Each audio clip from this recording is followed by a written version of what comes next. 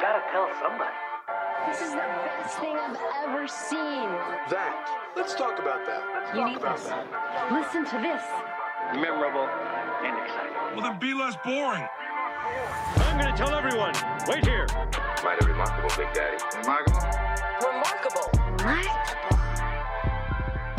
Welcome to Remarkable, a podcast for B2B marketers that deconstructs the most iconic moments in film, television, pop culture, and advertising for a single purpose: to give you, the B2B marketer, the same storytelling techniques that the pros use.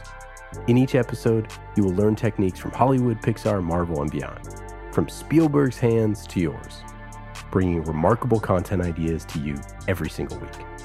I'm Ian Faison, CEO of Caspian Studios. This is Remarkable. This week, we're talking about B2B marketing lessons from Season 2 of White Lotus with the help of special guest, Head of Brand Content at Atlassian,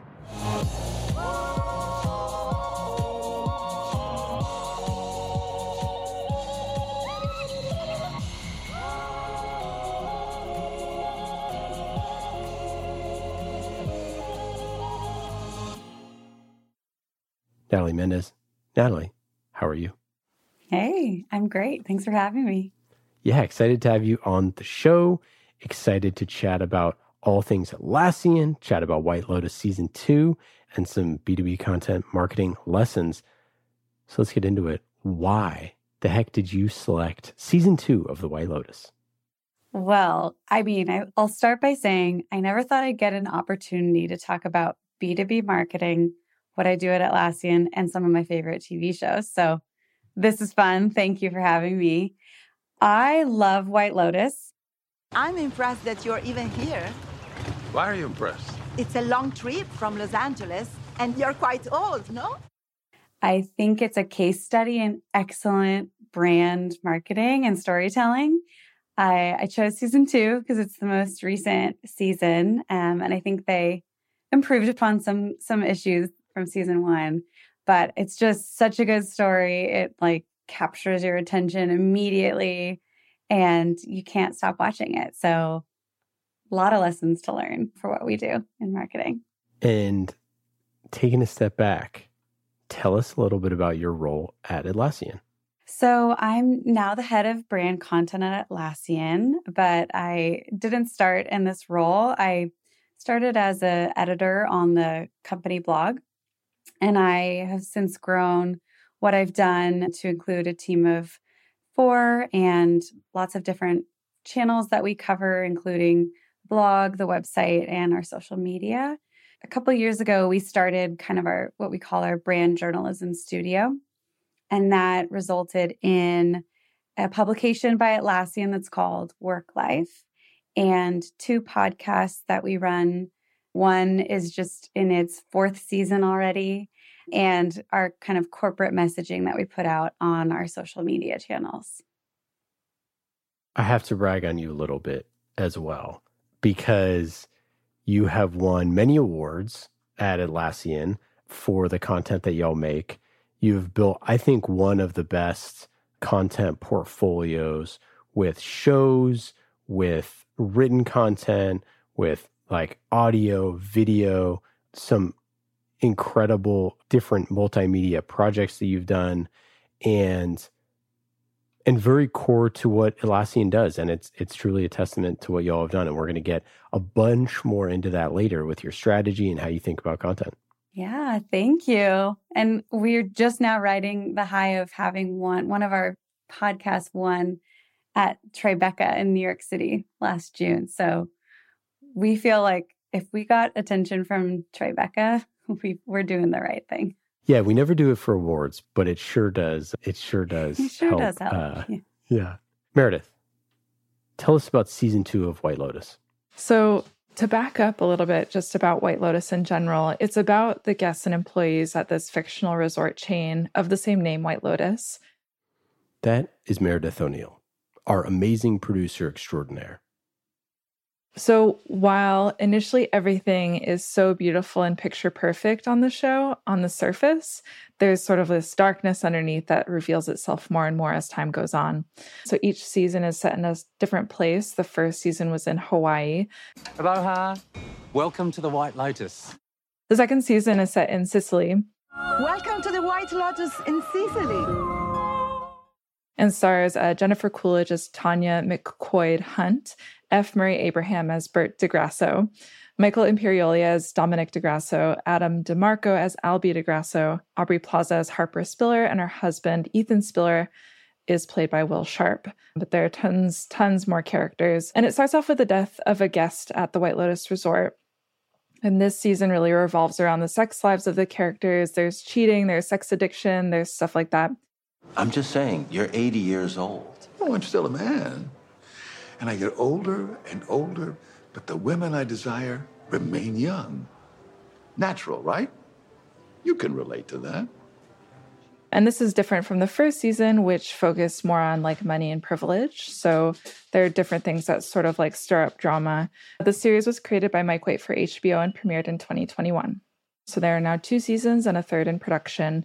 And reportedly the next season will be in Thailand, is what I've heard. Although that's not set in stone. It's won 10 Primetime Emmy Awards and 2 Golden Globes. So it's been super successful, super popular. And so let's get into the making of this. How was this made? So Mike White, like I said, is the creator of it. And his career really started in the 1990s. And he has a really interesting career, actually. And a lot of that influenced White Lotus. So his first work was, the beginning of his career was started on sort of Freaks and Geeks and Dawson's Creek. So like, again, super popular shows. But this is where it gets interesting, is that he also competed in The Amazing Race and Survivor. And so that ends up inspiring White Lotus. And so despite like all of his successes before that, he was actually surprised that White Lotus really took off. And he said, I just feel like I'm a surfer who's been in the ocean for like 25 years and suddenly caught a wave. And so it's really been this sort of sensation, and he was, surprised by it. And so he said he was inspired by his work on Survivor and TV shows from his childhood, which include like Fantasy Island, Love Boat, and even Laverne and Shirley was an inspiration for it because they inspired the sex workers that are in the show. So I was surprised by that. But he's sort of taken, his previous career and shows that he was a fan of and worked them into White Lotus.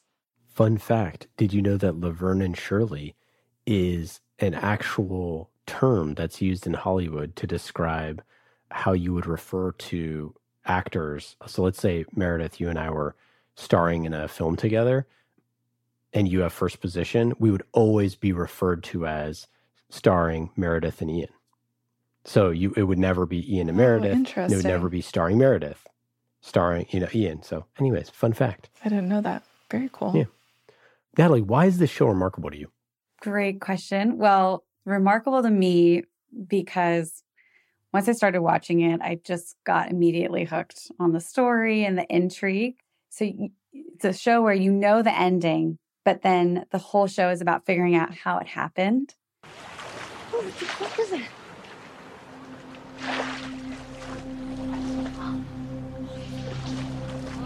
Oh my God.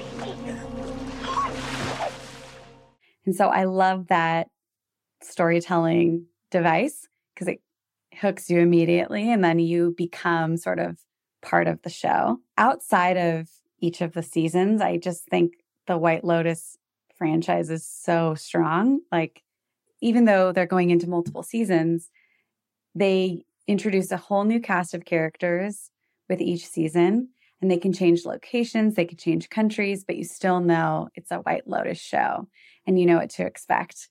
So there's a lot of like strong branding, I would say. And then the last part of it is just Tanya's character. How's your caprese? I was told that the cheese was made by a blind nun in a basement.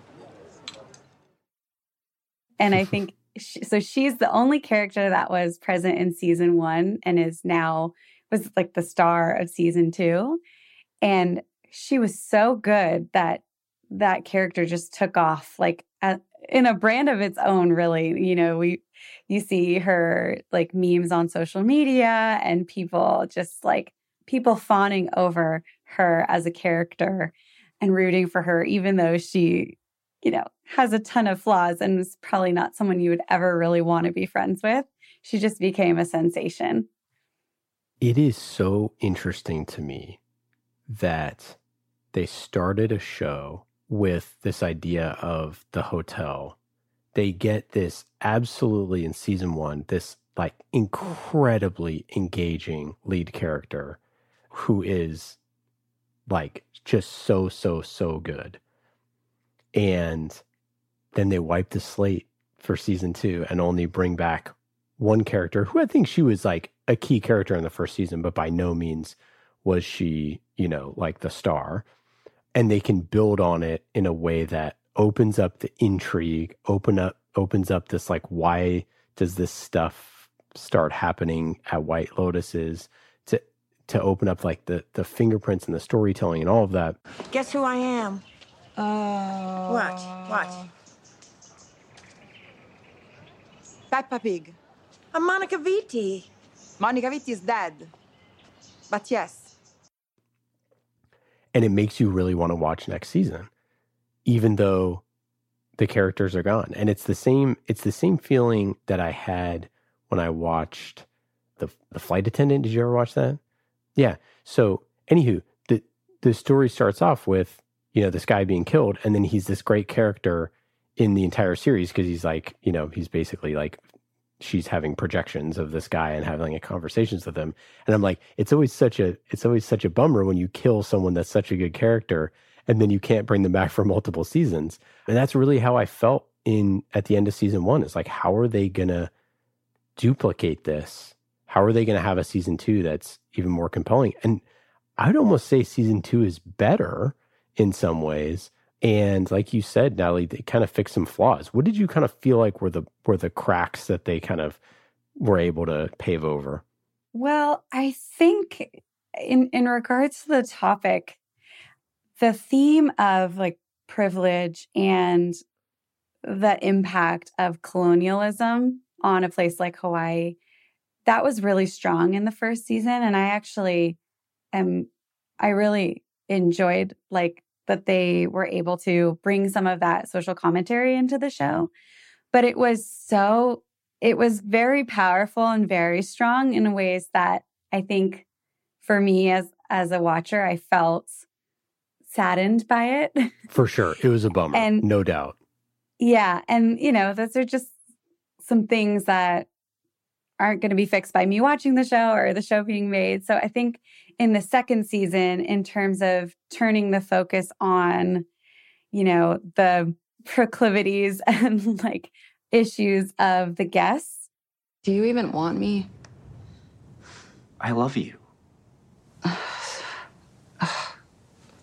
So depressing.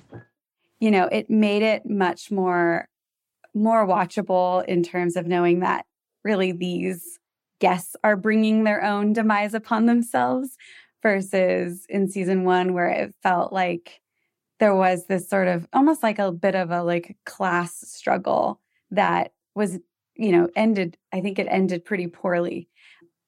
So I think they really honed in on how they could develop the show and the characters in a way that, I don't know, at least to me, it felt less heavy than in season 1. No doubt. I mean, you kill a main character and you have a very unsatisfying ending to season 1. Like, it was extremely unsatisfying. Like, there was tons of people that were hurt in ways that, like, you as the viewer, like, you were bummed at the end of it. I remember finishing it and I'm like, this is a huge bummer.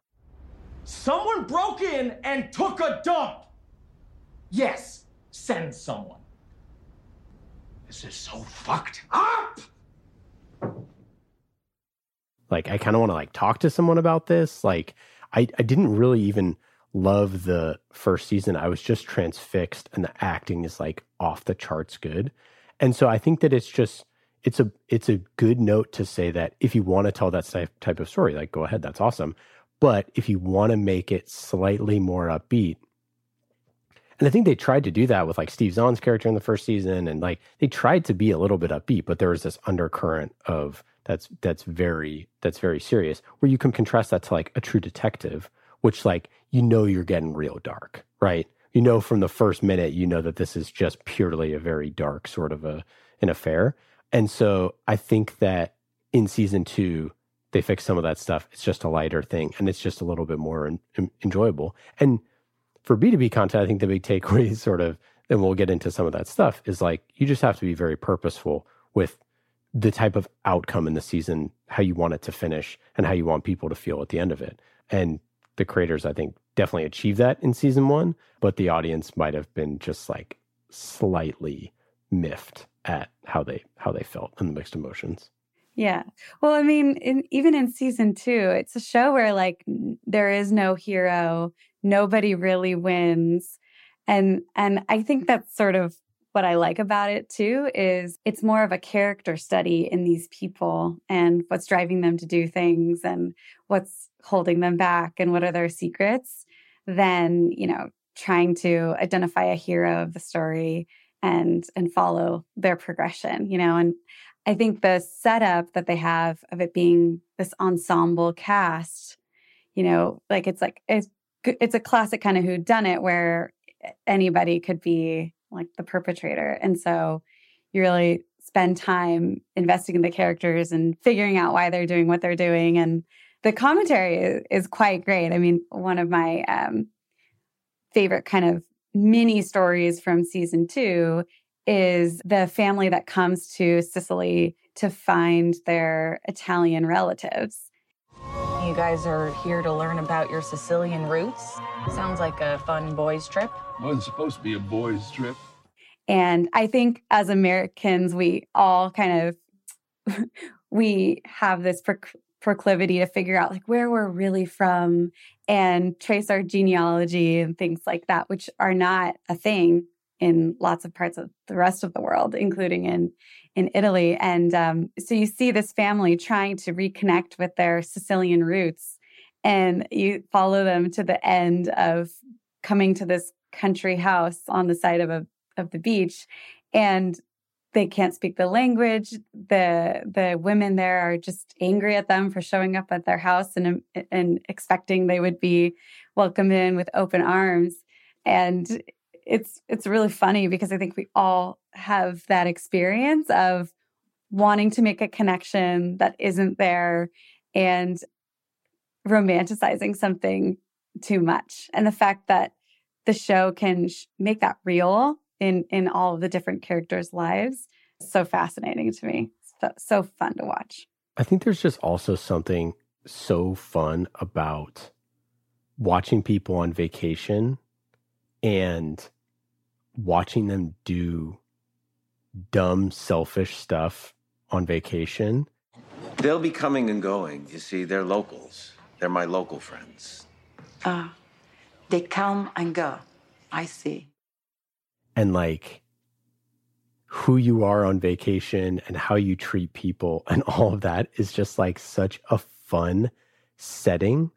And like, whether it's like, you know, go back to movies like The Movie Vacation, it's so easy to identify with all the crappy people that you've met when you've been on vacation and watched and overheard conversations and the fights and the anger and the jostling and the like, you know, sexual exploits and all this stuff. And it's just like, it's just really fun to watch all that. But when you couch it in a whodunit, you have a reason for being there, right? Like if there wasn't, if there wasn't a murder in each of these stories, like obviously I don't know what would drive the plot forward, but it's obvious, but like there is a thing. They put a body at the beginning of episode season 1, and you know from the very beginning of White Lotus that this is a show about somebody dying. You don't know who it is.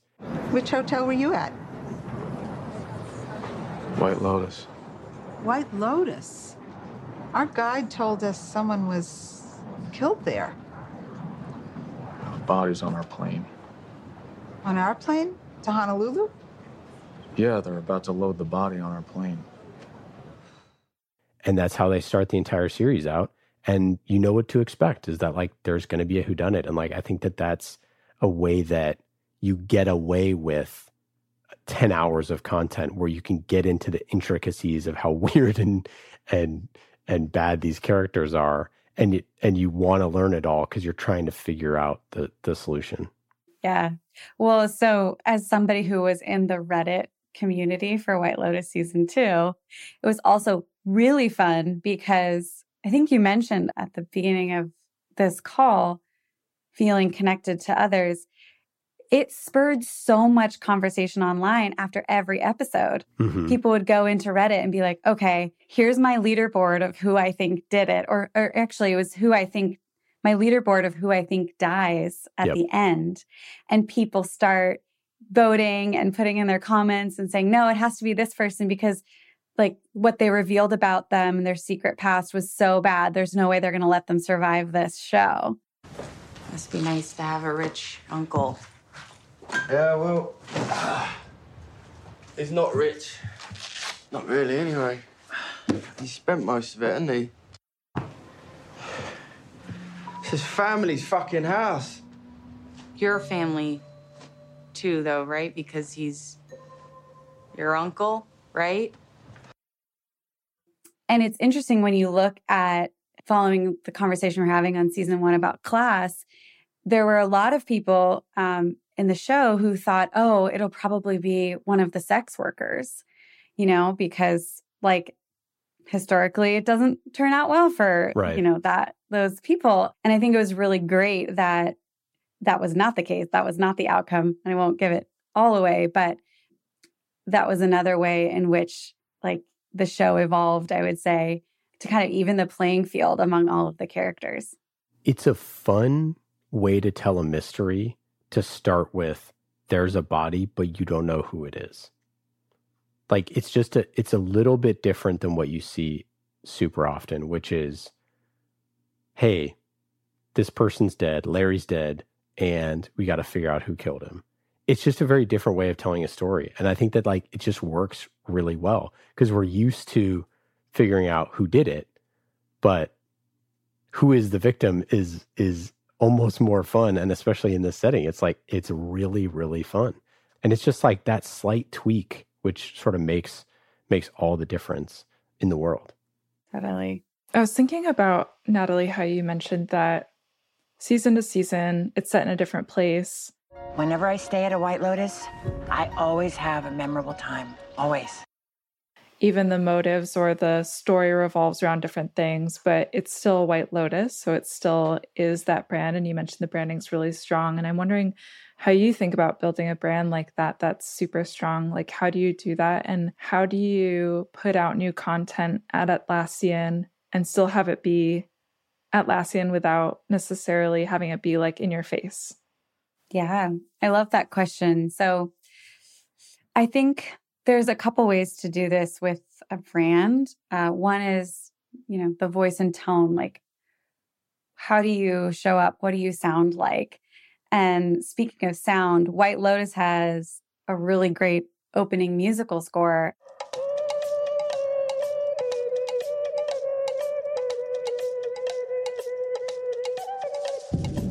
That they started with in season 1, they continued with in season 2 with some tweaks, I think. And so that kind of sets the tone for the story.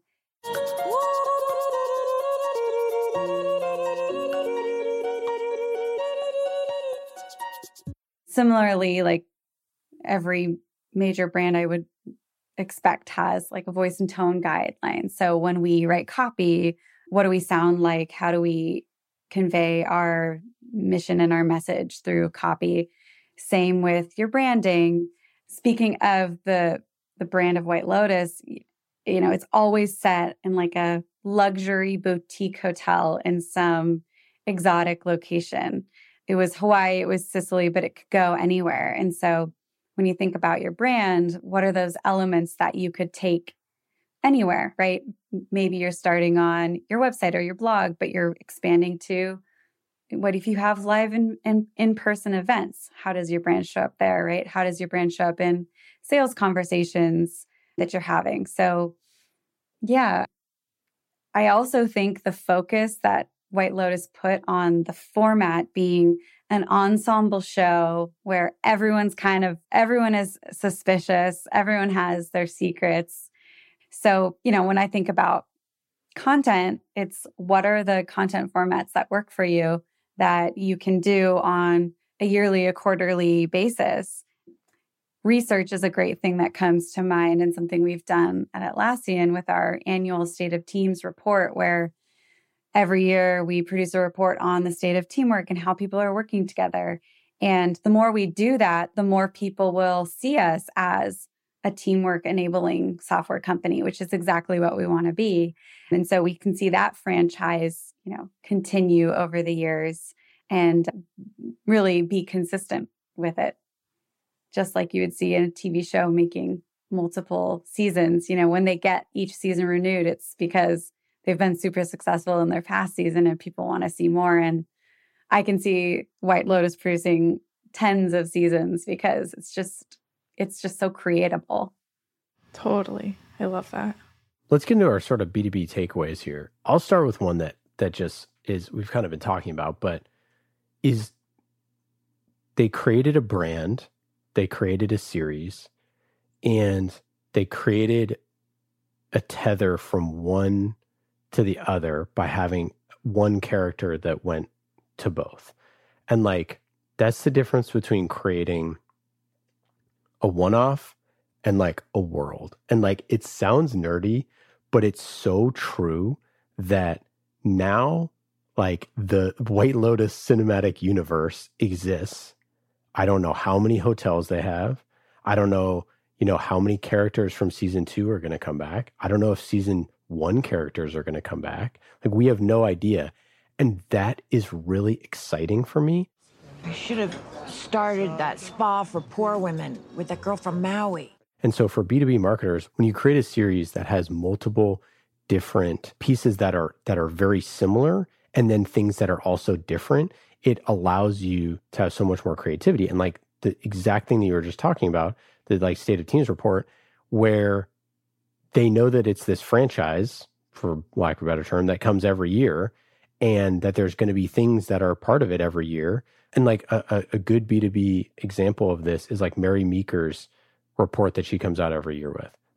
Mary's going to come out with it. It's going to be a slide deck. It's going to be this thing. You don't know what's going to be in the content, but you can look forward to it every year. And it creates a little event that on your calendar, so you set it. And that stuff is so valuable. And then you can bring in other people. So if next year, if Mary brought on, I don't know who, but Mark Andreessen to come on and talk about it, you'd be like, oh, that's cool that we did that this year. And again, it's sort of obvious, but creating a franchise like that is way more beneficial than creating one-off. Because if White Lotus this season dropped, everyone would have thought it was super cool, but it's quite literally 10 times cooler that there's this other season and this world that you're I feel like this is way more real and lived in, and I want to explore it more. I want to see the other locations and these other people that work there so much more that that there's just more of it out there. Yeah, it's so much easier and efficient in a lot of ways to build on something that's working than to try to change up your story every single year and try new marketing formats just for the sake of it, right? When you can build on something over time, that's where you see the benefit and the growth. Even from a, organic SEO standpoint, we still see lots of great traffic coming to our old content. It's not all about the new stuff every time. Any other B2B takeaways? I do think there is something in the nature of the value of an ensemble cast. Hi, I'm Lucia. Albie.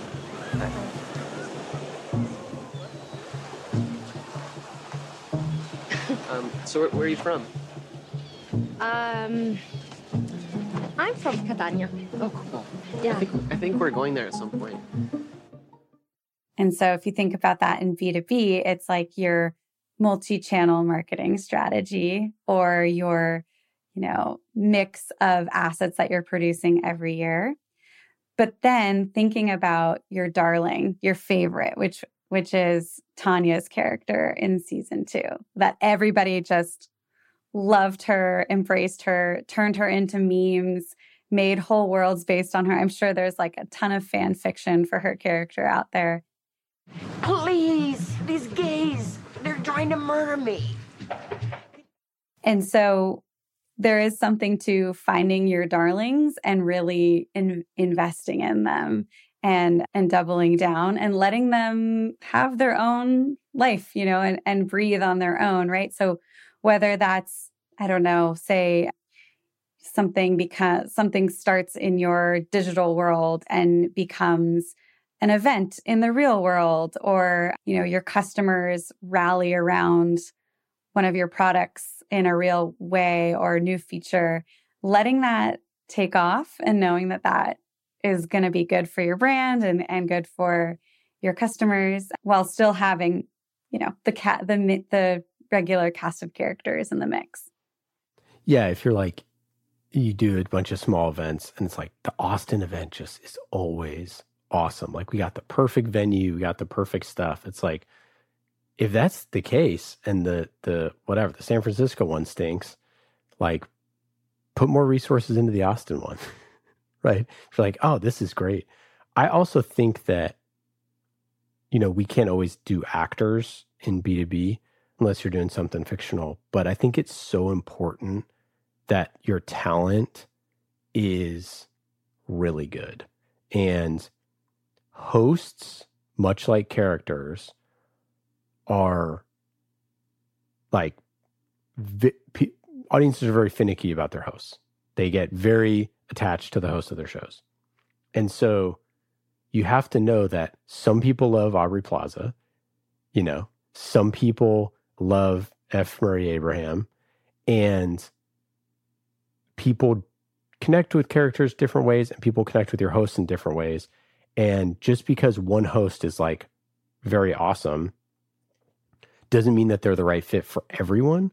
And so if you have a differentiated approach to the talent that you're putting in your content, then it'll stand out more. Some people like a very literal, very data-driven, practical type host who's been there, done that, sat in the seat multiple times. Other people want someone who's much more like academic or cerebral in some way, or a better storyteller. And I think that that's just like one of those things in B2B content. You should put those people at the forefront and accentuate those personalities and put them out there. And especially when ones are really popular, like put more resources behind those. Anything else B2B takeaway wise, or should we get into Atlassian stuff? Yeah, I love that note about, you know, your subject matter experts, your thought leaders. We have seen a lot of that at Atlassian in our kind of cast of, we've got teamwork experts, we've got, you know, product experts, we've got our co-CEOs, which are spokespeople for the company. But one of our work evangelists, his name is Don Price, he is just really passionate about teamwork. And so we kind of unleashed him with some resources and messaging, but he has gone on to not only talk about teamwork for our customers, but actually consult with our customers on what they're doing internally with their teams and offer like basically free consulting services from Atlassian into these companies. And that has birthed this whole program of what we call work doctors, which are teamwork experts that partner with our enterprise customers to help them work better together. They go speak at events. They wear lab coats as part of their brand. And it's just really fun to see how when somebody takes off or when a message takes off, really, because I think it's a lot about the message too. You can accelerate it. You can create entire new programs out of things that just started, you know, among your cast of characters. And that stuff works so well. Like people follow people is like one of the biggest takeaways that we've seen at Caspian Studios with the different hosts that we have across, 65 plus shows. People follow people. Like it really matters. Engagement is way higher than with brand posts. The comments are way more genuine and authentic. They like to see their peers. They like to learn from their peers. Like it's a winning strategy. It like absolutely is. I love the lab coats. That's super funny. I didn't know you did that. So tell me a little bit about your content strategy and how you think about it at Atlassian. Sure. So Atlassian has been around for 20 years, which is wild because we are so innovative and it feels like a startup in a lot of ways. But yeah, we're a 20-year-old company, and we were started by our co-founders and our co-CEOs. They started with one product, Jira, and we were really focused on basically software developers and IT people with that product. But over time, over the last 20 years, we've launched new products like Confluence and Bitbucket and Jira Service Desk. And we've added products to our portfolio like Trello. And so we've really gone from sort of niche product for specifically software developers into a whole suite of basically workplace productivity products that can be used by teams across the board.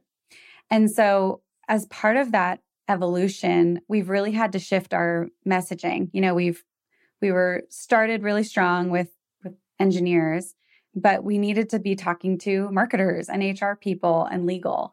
And so a couple of years ago, we really started to crystallize what was the Atlassian company mission, and it's to unleash the potential of all teams. That's actually always been our mission from beginning, but we really started to own it and speak about it, I would say, when I joined the company 7 years ago. And so a lot of my content strategy work has been around that mission. How do we take that super lofty mission of unleashing the potential of all teams and turn it into content strategies and pieces of content that people will resonate with and will help increase their not only awareness of the brand, but their belief in the brand's ability to help them, unleash their potential and solve their teamwork problems. So our company publication, Work Life, is really in service of that mission. So we create a ton of advice for people on how to work together better with their teams, both how to invest in their careers individually, but also how to lead teams better, how to collaborate across teams and functions better. And all of that is to help bolster this idea that Atlassian is there to help you not only do like specific work in whatever product you're using, but to work together better and consequently be this platform for workplace productivity software. So, we started with just written content on the blog because that's what was doable for us at the time. But then we got the opportunity to move into podcasting. So we have 2 podcasts, which are called Teamistry and Work Check, which are basically different takes and different angles on teamwork. Teamistry has sort of this, it's very storytelling oriented. It's about exposing the sort of hidden triumphs behind the world's greatest accomplishments. So whether that's photographing a black hole or the invention of the light bulb, we kind of go behind the scenes with teams to see what really happened to contribute to this great innovation. And then Work Check is a podcast that it's a debate style show where we take a common like teamwork practice, like maybe retrospectives or something like that, and debate the pros and cons of each. And that's been a really fun show because like you were saying earlier, it has people as like the characters. And so a lot of people will resonate with a debater and pick a side and want them to win. But it's really just about exploring different topics. And yeah, I think our state of our research that we've started doing around teamwork is also helping us deliver on our mission and push that forward. So yeah, truly it's figuring out what matters to the company, what do we want to be known for, and then how can any type of content that we create ultimately ladder up to that big mission. And this is not just, a philosophical thought exercise for us. Like we've seen immense growth of traffic to our Work Life publication over time, long-term followership, people who subscribe and want to hear more from us, and we can in turn learn from them and what their challenges are. we just wrapped our 4th season of Teamistry. And so to me, like the momentum of that show has shown us that this is something people are interested in and want to learn more about. And so if we can attach our brand to some of these great teamwork stories and advice, then it's mission accomplished. I love that. It's so cool talking to someone like you who's been there for 7 years. And, content is such an avalanche. It feels like years sometimes to build up what you think is like a good spot. And then once you get to that point, you start adding these other elements. And then all of a sudden you have 4 seasons of a show. All of a sudden you're making documentaries. All of a sudden you're doing this stuff. And it seems like, once you get that ball rolling down the hill, it's like now all of a sudden you have this, just huge, immense amount of really high quality stuff that's reaching all those different pockets of your community. Did it feel like that for you? How did it feel like in the early days? Yeah, I love the way you put that, because I think a lot of times, we want to start something new. We think, we have to get like the strategy fully baked, like a 6-pager that everyone agrees on all the way up to the CEO. And, if I've learned anything at my time at Atlassian, it's that sometimes you just got to try it and you got to be agile with it and you have to test. But the more you commit to something and experiment with it, be creative, as you were saying, the opportunities can tend to flow from there. And so, there's just a lot of benefit, I believe, even in B2B to, hey, let's try to get on TikTok and see like what that brings for us, right? Yeah. Just there's a lot of opportunity out there. And I think if we stay too confined to like our B2B playground, I think we miss out on a lot, because at the end of the day, even if we're like B2B and our target buyers are like IT decision makers or something, they're still people, and they're on social media, they're listening to podcasts, like they're sometimes Googling big, hairy questions that they need answers to. So the more we can keep looking out for opportunities on the horizon, the more great stuff can come from that. I think that content at its core is about belief that you are making something that your community deserves to see and will like uplift them. And like, I just think it's so easy for you to have sat there after Teamistry season 1 and said, hey, there's no ROI in this. Or like to look at the, Making an Impossible Airplane, the untold story of the Concorde, and say like, well, I don't know if does this really need to exist? And like, nothing in business needs to happen. Like that's part of the thing, right? Is like, you can always spend more money on Google AdWords and Facebook ads. Like you always can. But like you said, you have to tell stories of teams winning, because that's core to your company's mission. And you have to believe that those stories will unlock people's minds to see what is possible. And it's just way easier to like get into that experimentation mode and just quit and like not have the conviction to say like, well, what could this actually do? Like if you're on TikTok, it's like, well, what could our TikTok do 5 years from now? If we post every day for 5 years, is it possible that we have the best TikTok in all of business content?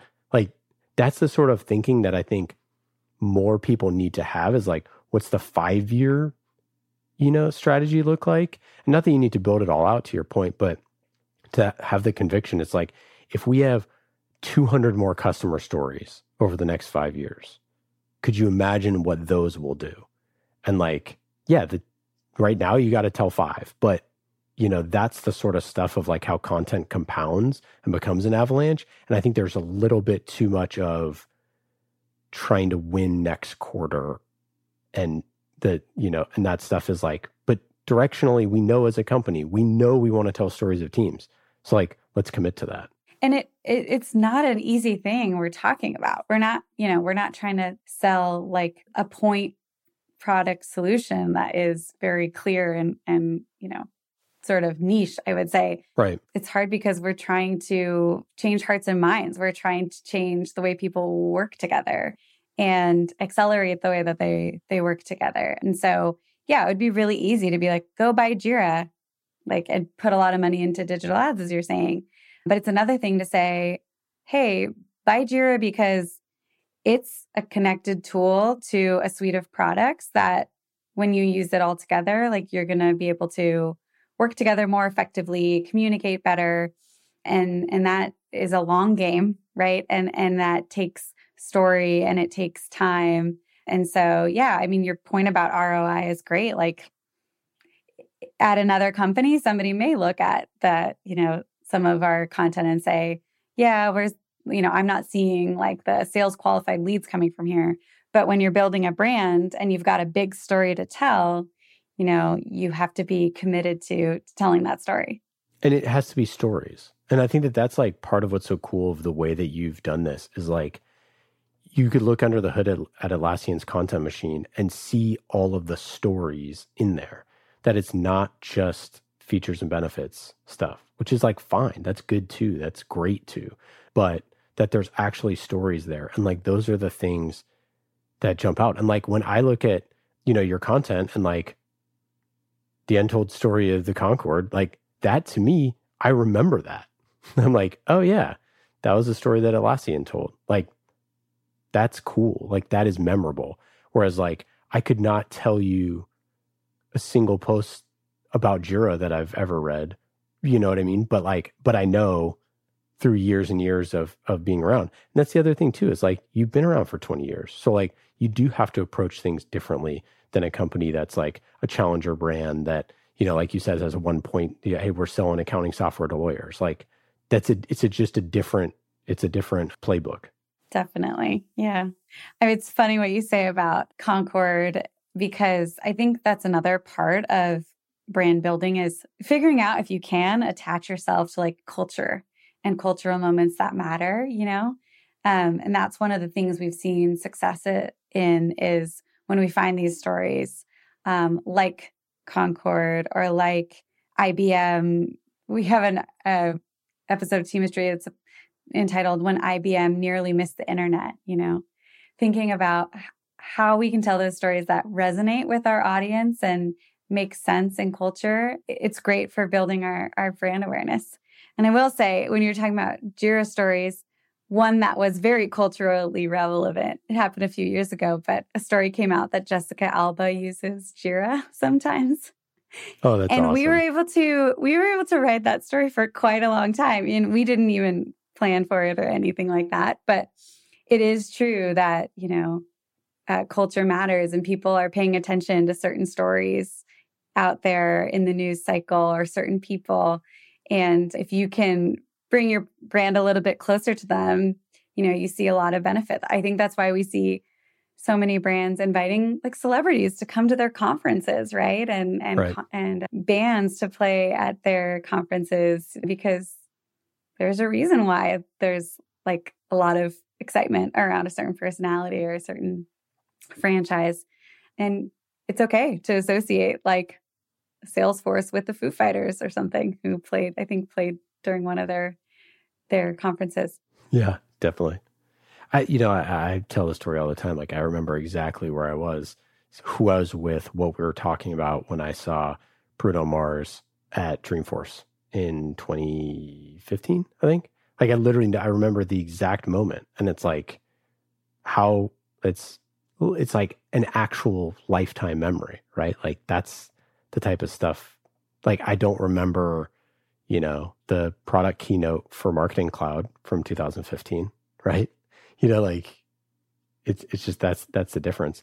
And I think what is so cool about making things, remarkable, as the name of our show, is that you actually tell people about it.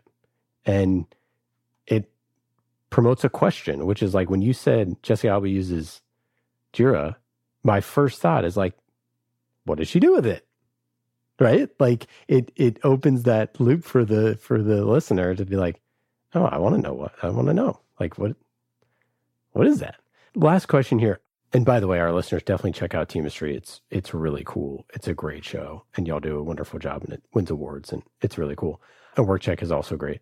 But Work Life as a brand, as your blog, What do you think about this sort of idea of having a branded, I don't know what you call it, whether it's a publication or whether it's giving your blog a brand name or like this sort of thing. It sort of was like popular for a little bit and then sort of like fell out of favor a little bit. And then people now, you have Work Life, but you also have these other shows within it. So just curious to your thoughts on like, is there a right way to do that sort of branding of your content portfolio? And then within that, like the sub brands?